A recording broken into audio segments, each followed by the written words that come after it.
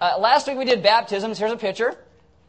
You were all invited. Apparently, we had like about 120 maybe people come to it. Ate all the hamburgers. It was great. But it was a lady called Mary Ellen. It's Luke's grandmother's. It is her house, and so she lets us use it all the time. So I wanted to say thank you to her. Thank you to Jess Holmquist for putting all the food together and getting you all there. That's great. And for Rick to share for cooking the hamburgers. And then David showed up and made the bacon, which is always important because I just pour the grease in the cup. It's good. I'll just take that. It's bacon. Anything's better with bacon. And Eddie made the buns. So if you like toasty buns for your burger. All right. Yeah.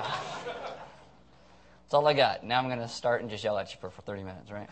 All right. Why don't you stand there reading God's Word? This is 1 John 2:15. It says, "Do not love the world or anything in the world. If anyone loves the world, the love of the Father is not in him." Let's pray. Father, this morning I ask that you would help us to understand what these words actually mean. What it means to love you and to live our lives in such a way that maybe sometimes people will hate us simply because we love you.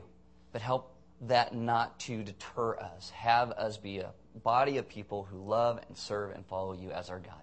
Amen. Have a seat. If you are new, we are going through the Gospel of John. If you have a Bible, you can open to John chapter 15.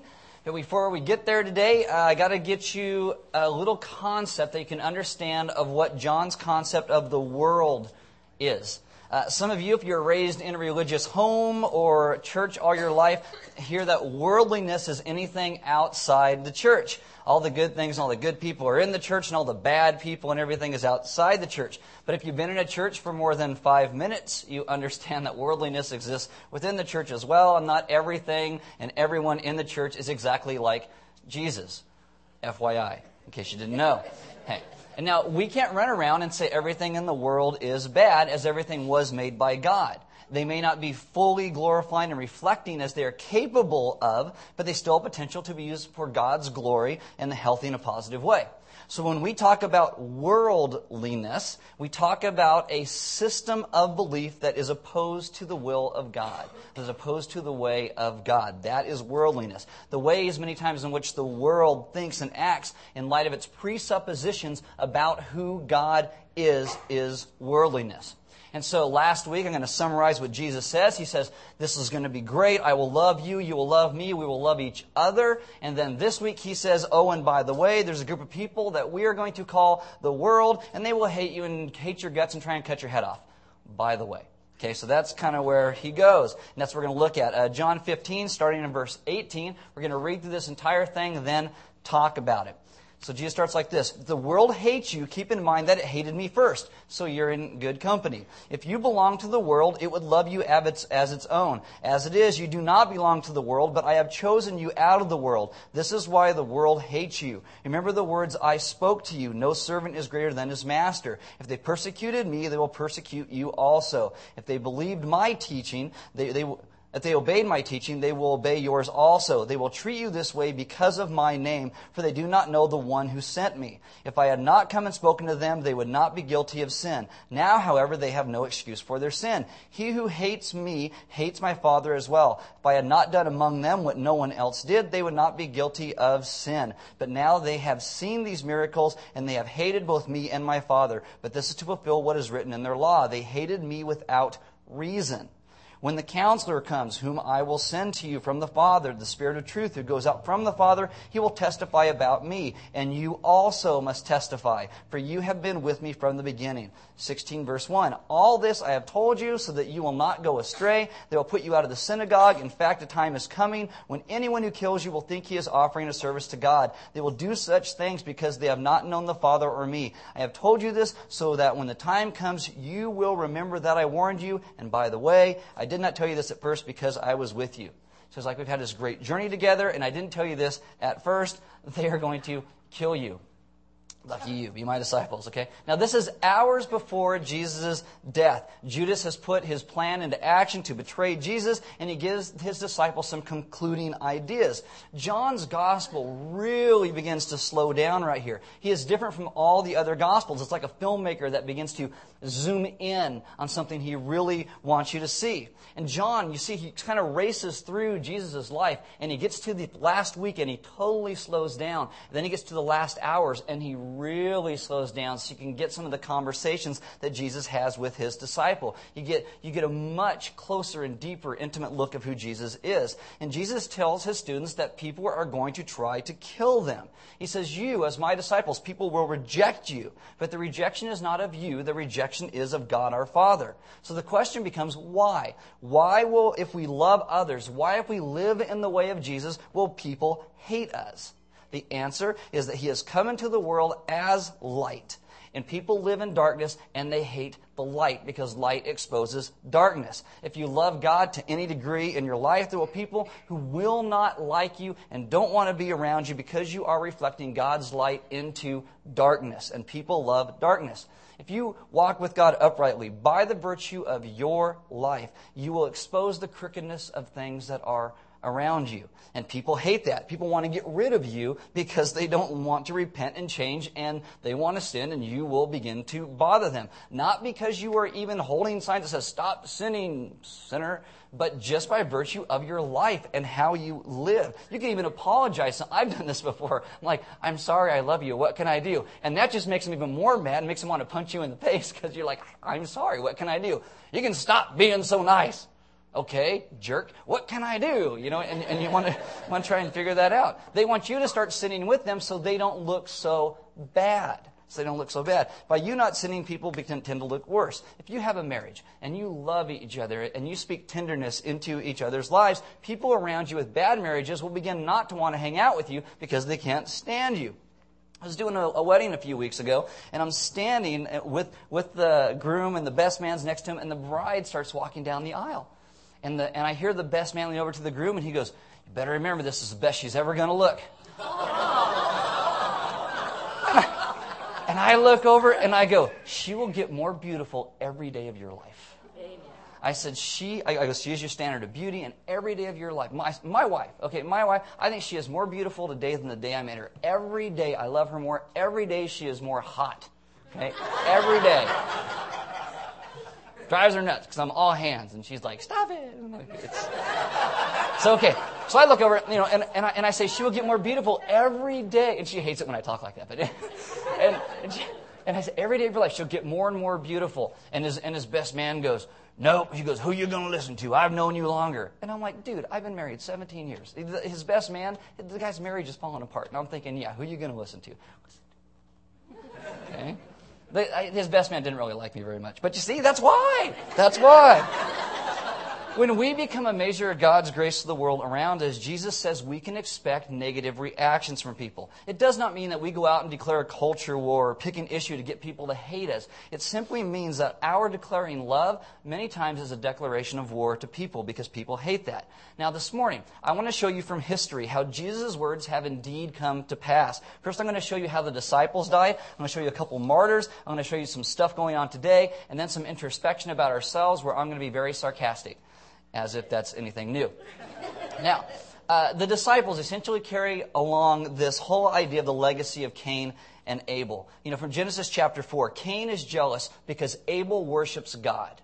He is jealous of that. And eventually Cain kills Abel simply because Abel worships God. He wasn't provoking Cain, he's just worshiping God. You get to the disciples and you begin to see this take place. Other than Jesus, the first martyr that you really see is a guy named Stephen in Acts 6-8. One of the first martyrs. He is a deacon, and he's not an elder, he's just a deacon. Well, I'm not saying just, but he's a deacon. He serves God faithfully, and this made people very angry. He essentially gets drugged before some religious people and asks him, why are you conducting your life this way? And so he goes, okay, I'll tell you. And he lays out the history of the Jewish nation, how Jesus is the fulfillment of all they have been looking for. And this makes them angry when they are the ones who asked in the first place, which is kind of insane. And one of these angry people is a guy named Saul, who becomes Paul, who wrote most of the New Testament. They go out and they kill Stephen for him loving God. Paul, who becomes Paul, oversees the stoning of Stephen. Paul actually says in his own writings, he is a persecutor of the church. He was a violent and he was a zealous man. And Stephen gets murdered for loving Jesus. The last thing Stephen does before he dies is he prays for those who are killing him. And not long after that, in Acts, God answers the prayer, and Saul becomes Paul and becomes a Christian. It's amazing because when God takes Saul, he knocks him on his butt, he blinds him, he beats him up, and he says, you're not just persecuting Christians, you are persecuting me. So persecution is not just harming God's people, but Jesus as well. So Paul becomes a preacher and a teacher and a pastor, and he is eventually beheaded in Rome.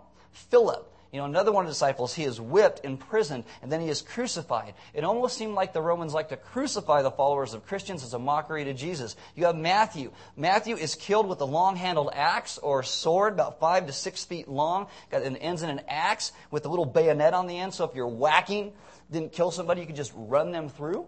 Okay, so that's Matthew was killed with one of those. James, the author of the book of James, Jesus' brother, at 94, he was beaten and stoned and his brains were crushed out of his head.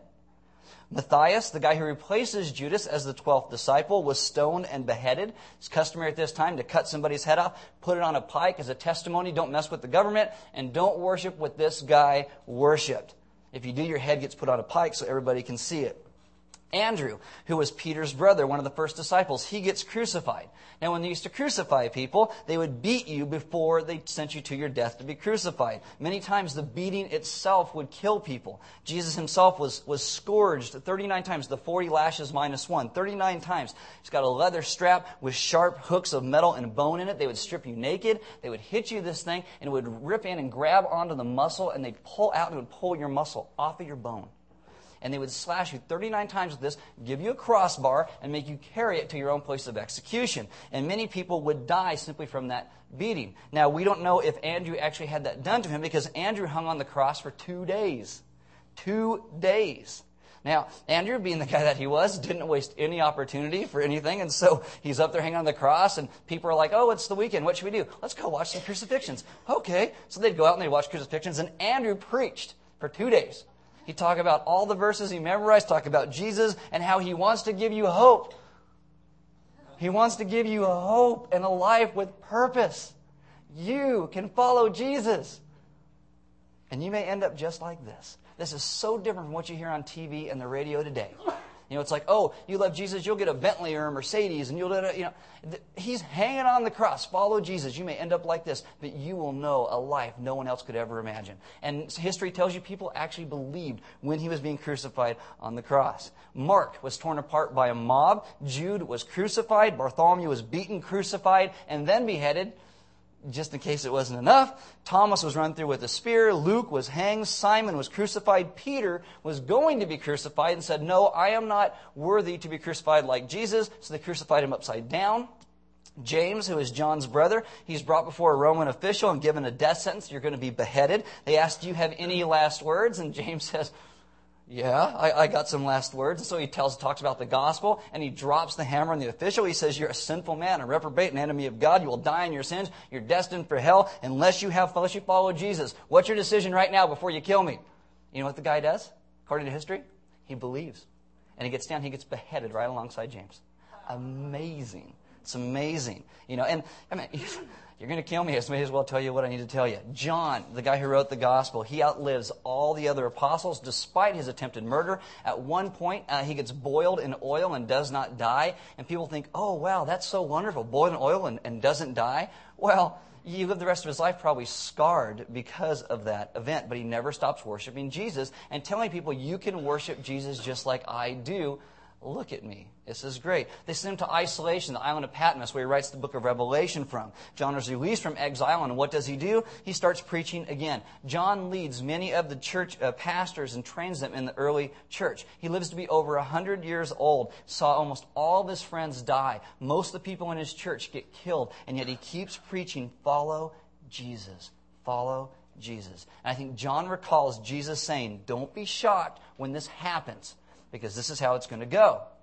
Now, under Rome, persecution of the church becomes much more pronounced under a guy named Nero, who is a sociopath. Nero kills his nanny, his mother, his wife. He is violent, he is aggressive, and Nero wants to rebuild all of Rome in his own image. So Christianity at this point is kind of growing pretty quickly. It adopted cultural evangelism strategies, which we should also adopt today. At this time, people didn't have social services or welfare. They had trade guilds. It's kind of like unions. They would come together around a trade. They would pay some dues. They'd worship a guild god, and they would gather once a week to eat, and they'd take care of each other's families. Now, Christians came in and said, well, this is a good model. We should adopt this, but we'll worship Jesus. And so they gathered during the week. They would eat a meal. They had an offering. They had weddings and funerals. They took on a familiar structure.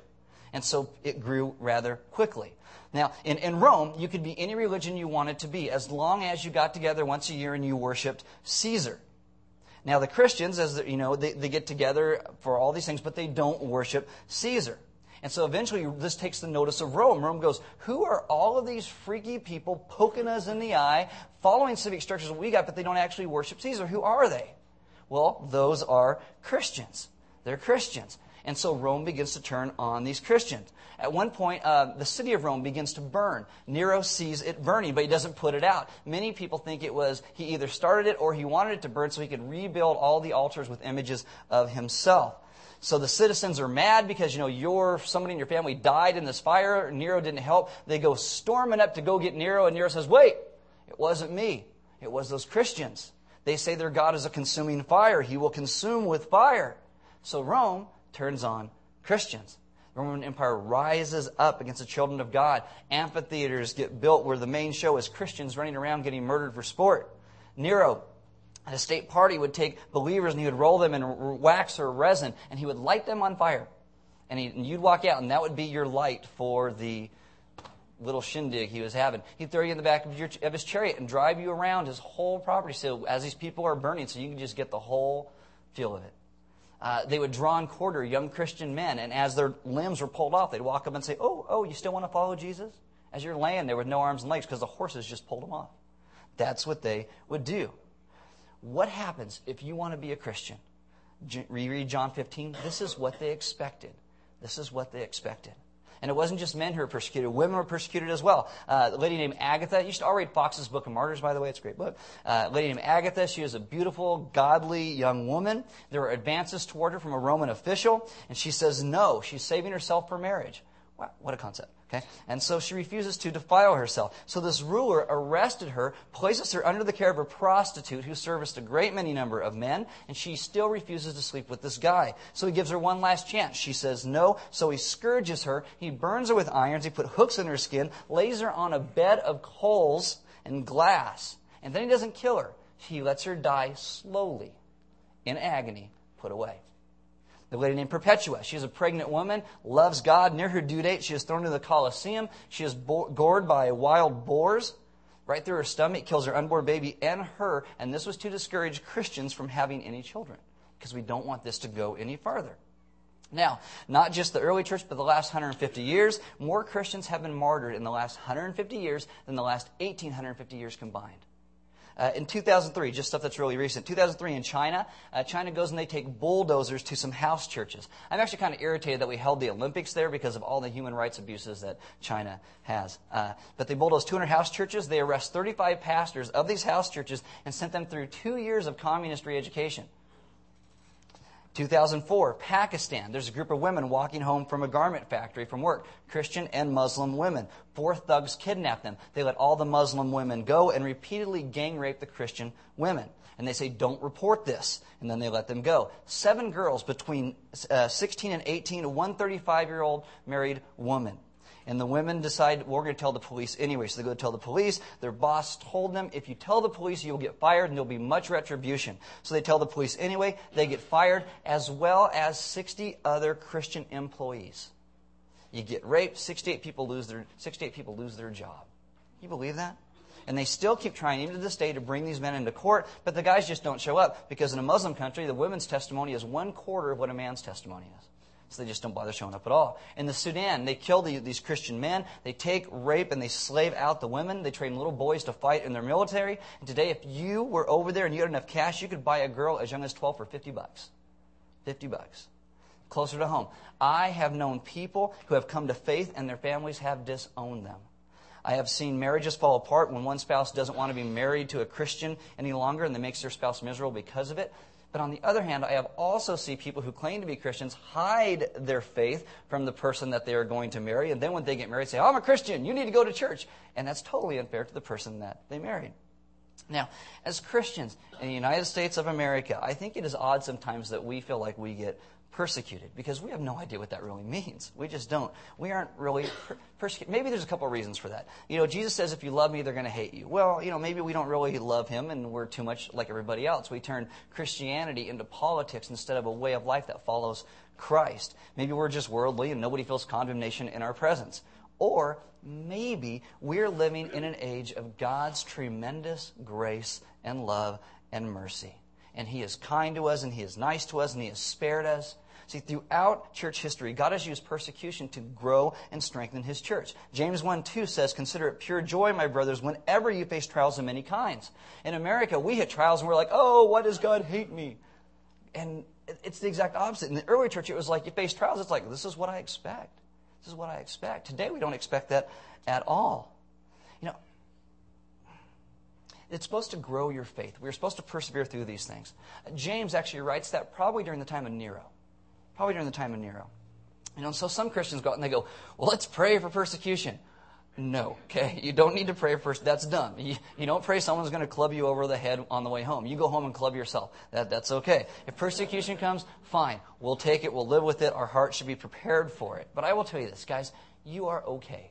All right? You are okay. The fact that sometimes we can think of all these ideas and excuses for not doing what we're supposed to do and how everything in our life is just so hard proves that we are just fine. We are fine. We have too much free time on our hands typically, and we look at ourselves trying to figure out why we have it so hard. But most of the time, I think it's because we're too soft.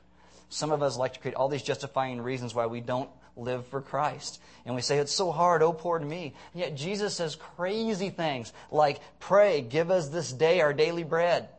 And we don't get that because we have a fridge full of food at home.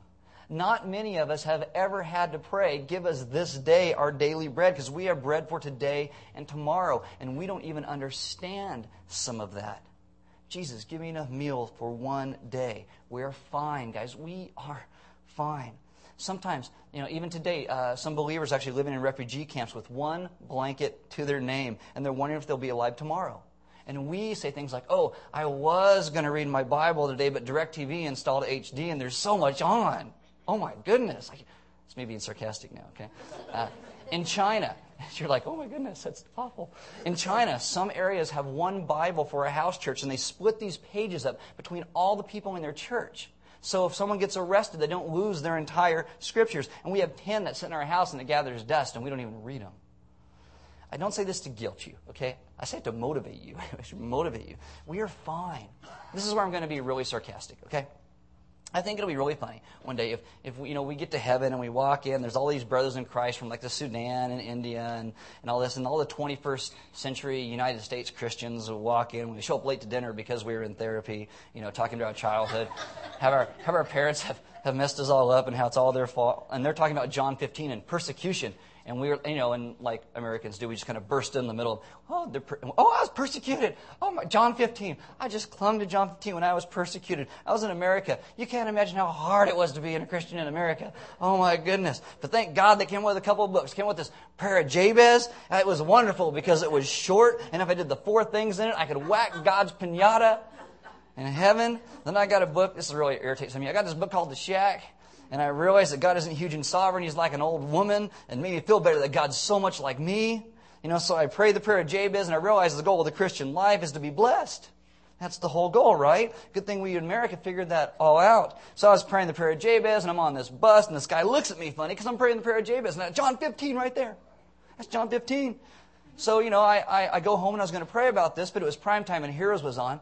So I decided to watch Heroes instead. And they had a new car on Heroes. So I thought, that's what I need, a new car. I will get a new car, and that way I can learn how to pray better because I will be in a car. So I stopped tithing to my church, and I bought a car because I could pray better. And I was going to buy a used car, but I thought, no, not a used car. I got to get a new car because what witness is a used car? And so I bought this foreign, eco-friendly car because that's what Jesus would do. I almost got white or black, but I decided to get red instead because red's the color of blood. It's like evangelism, so I thought I'd buy a blood red car. That's what we do in America, right? Right. Okay, so I got a great stereo because it's hard to worship God if you don't have surround sound or remote control. So I went to the Christian bookstore and I got one of those fish. I don't know if you had one of those in Rwanda, but in America we had these fish. And we'd put them on our car and it was an evangelistic tool because people would see it and they'd pull over on the freeway and just get saved. For $1.95, I got to witness to 10,000 people. Never had to go through the mess of actually meeting anybody. Then I went to support my local Christian movie done by Mel Gibson. I haven't seen him here. I'm sure he's here somewhere. But I was really excited to see a Christian movie in a worldly theater. So I prayed my prayer to Jabez, listened to my newsboys, got to the theater, saw my fish, and somebody flipped me off. And I thought, John 15 right there.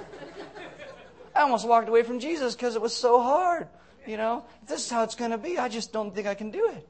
And a Sudanese guy will look at you and go, I'm going to show you persecution right now, buddy.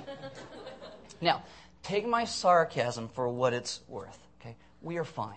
We are fine. You drove here in your car. You heard me speak from Scripture for half an hour-ish. And no one's in here trying to kill you because of it. You will drive home. You will open your fridge. You will sit on your couch. You will watch your TV. If you're married, you'll probably wish your spouse was smaller and your car was bigger or whatever. You are fine. You are fine. I have heard many Christians on TV and in real life pray for more stuff. But you know what? Most of the stuff in the world already belongs to us. And you will go home and you will get hot and cold water from your tap, which is a miracle. It's a miracle. And you will say, God bless me. And God's in heaven going, I have. Now get off your butt and do something. We are not blessed to be fat and happy. We are blessed to be a blessing to all nations of the earth. That is why God has blessed us. So that we go out and we live and we love and we give as Jesus did. To maybe those who don't have daily bread, we give daily bread. Those who need love, we give love to. And they may hate you, but you love them anyway, because that's what Jesus calls you to do. God has been good to us. The worst story in this room is probably, not as bad as the average story in the history of the Christian church. We are blessed to be a blessing. Blessed to be a blessing. And how can you and I begin to do that? I think we begin and we pray and we say, God, help me to realize how good you have been to me. And help me to see ways I am supposed to go and share that. If you are a person who always throws a pity party for yourself, and you're like, oh, woe is me, you have an excuse for everything, you're apathetic about everything around you, you should apologize to God. Because He has been impossibly good to you. I don't say this to guilt you. I say this to motivate you. This morning, as we come to communion and everything, I want you to take some time to think about all that God has given you. I want you to think about your friends and your opportunities and your food and your church and your love life and everything God has given you. And say thank you. And then I want you to ask God to reveal somebody else to you that you need to be sharing God's love with. And then you pray for that person. And then I want you to take communion. And I want you to honor God's call to be a blessing to this world. We come to communion every week because communion reminds us of what Jesus Christ did for us. The God that we follow came in the form of human flesh and lived and died. Do we think we're going to get off any easier? The God that we follow was willing to die for us. We have to be willing to live for Him. You take that cracker and you break it and remind you of His body, which was broken. You dip it in the wine or the grape juice, which reminds us of His blood that was shed for you and I, so that we can be people who truly see the needs of how to love the world around us. When I worship God through prayer, there'll be some deacons and elders in the back of the room. And if you need prayer, if you're like, man, my life is just consumed with me, then you need to pray with them and maybe help them. They can pray with you to get your eyes off of yourself and onto who God calls you to be. The band's going to come up, and they're going to do some songs. As they do this, take a few moments. Pray. Take communion. Say, God, where do you want me to go? Who do you want me to reach? We worship God through giving. There's offering boxes on the side wall in the very back of the room. And I will tell you this, as far as giving goes for Element, we take 10% of everything you guys actually give to us, and we set it aside for church planting and world relief. Just this last week, we gave some money to a group that's building that's doing some clean drinking water systems in the middle of Indonesia. And they're doing this in the middle of 4 villages where a lot of people can come in and now have access to clean drinking water because of the money that you gave. Okay? So we are actually not, we don't just take all, we take and we set some aside so that we can make a difference as well. Yay. They're telling back going, yay. Anyway, so we give simply because God gave so much to us, and we want to be good stewards of what you guys also give to Element. And we worship God through fellowship. When we're done, there's some great cinnamon rolls in the back. I don't know if they're still warm like they were at the beginning, but they're really good. So hang out, grab a cinnamon roll. If you don't know somebody or feel like you're not connecting one, grab one of the greeters, grab Lisa, who's running around, grab me, and we'll introduce you to some people and hopefully get you connected, because also part of worship is fellowship with each other, where we get to know each other. And we spur one another on to realize that even in times that are difficult, even in times when people are hanging from a cross, that it is part of the fellowship of the body of Christ that kept them going how they were going, because they loved each other the way Jesus loved them, and we should love each other as well. Let's pray. Father, this morning, I do ask that we as a people would learn how to truly worship you as our God and King, that we wouldn't just look for the easy route, but that we would be a people who look for the place that you call us to, even when it is hard.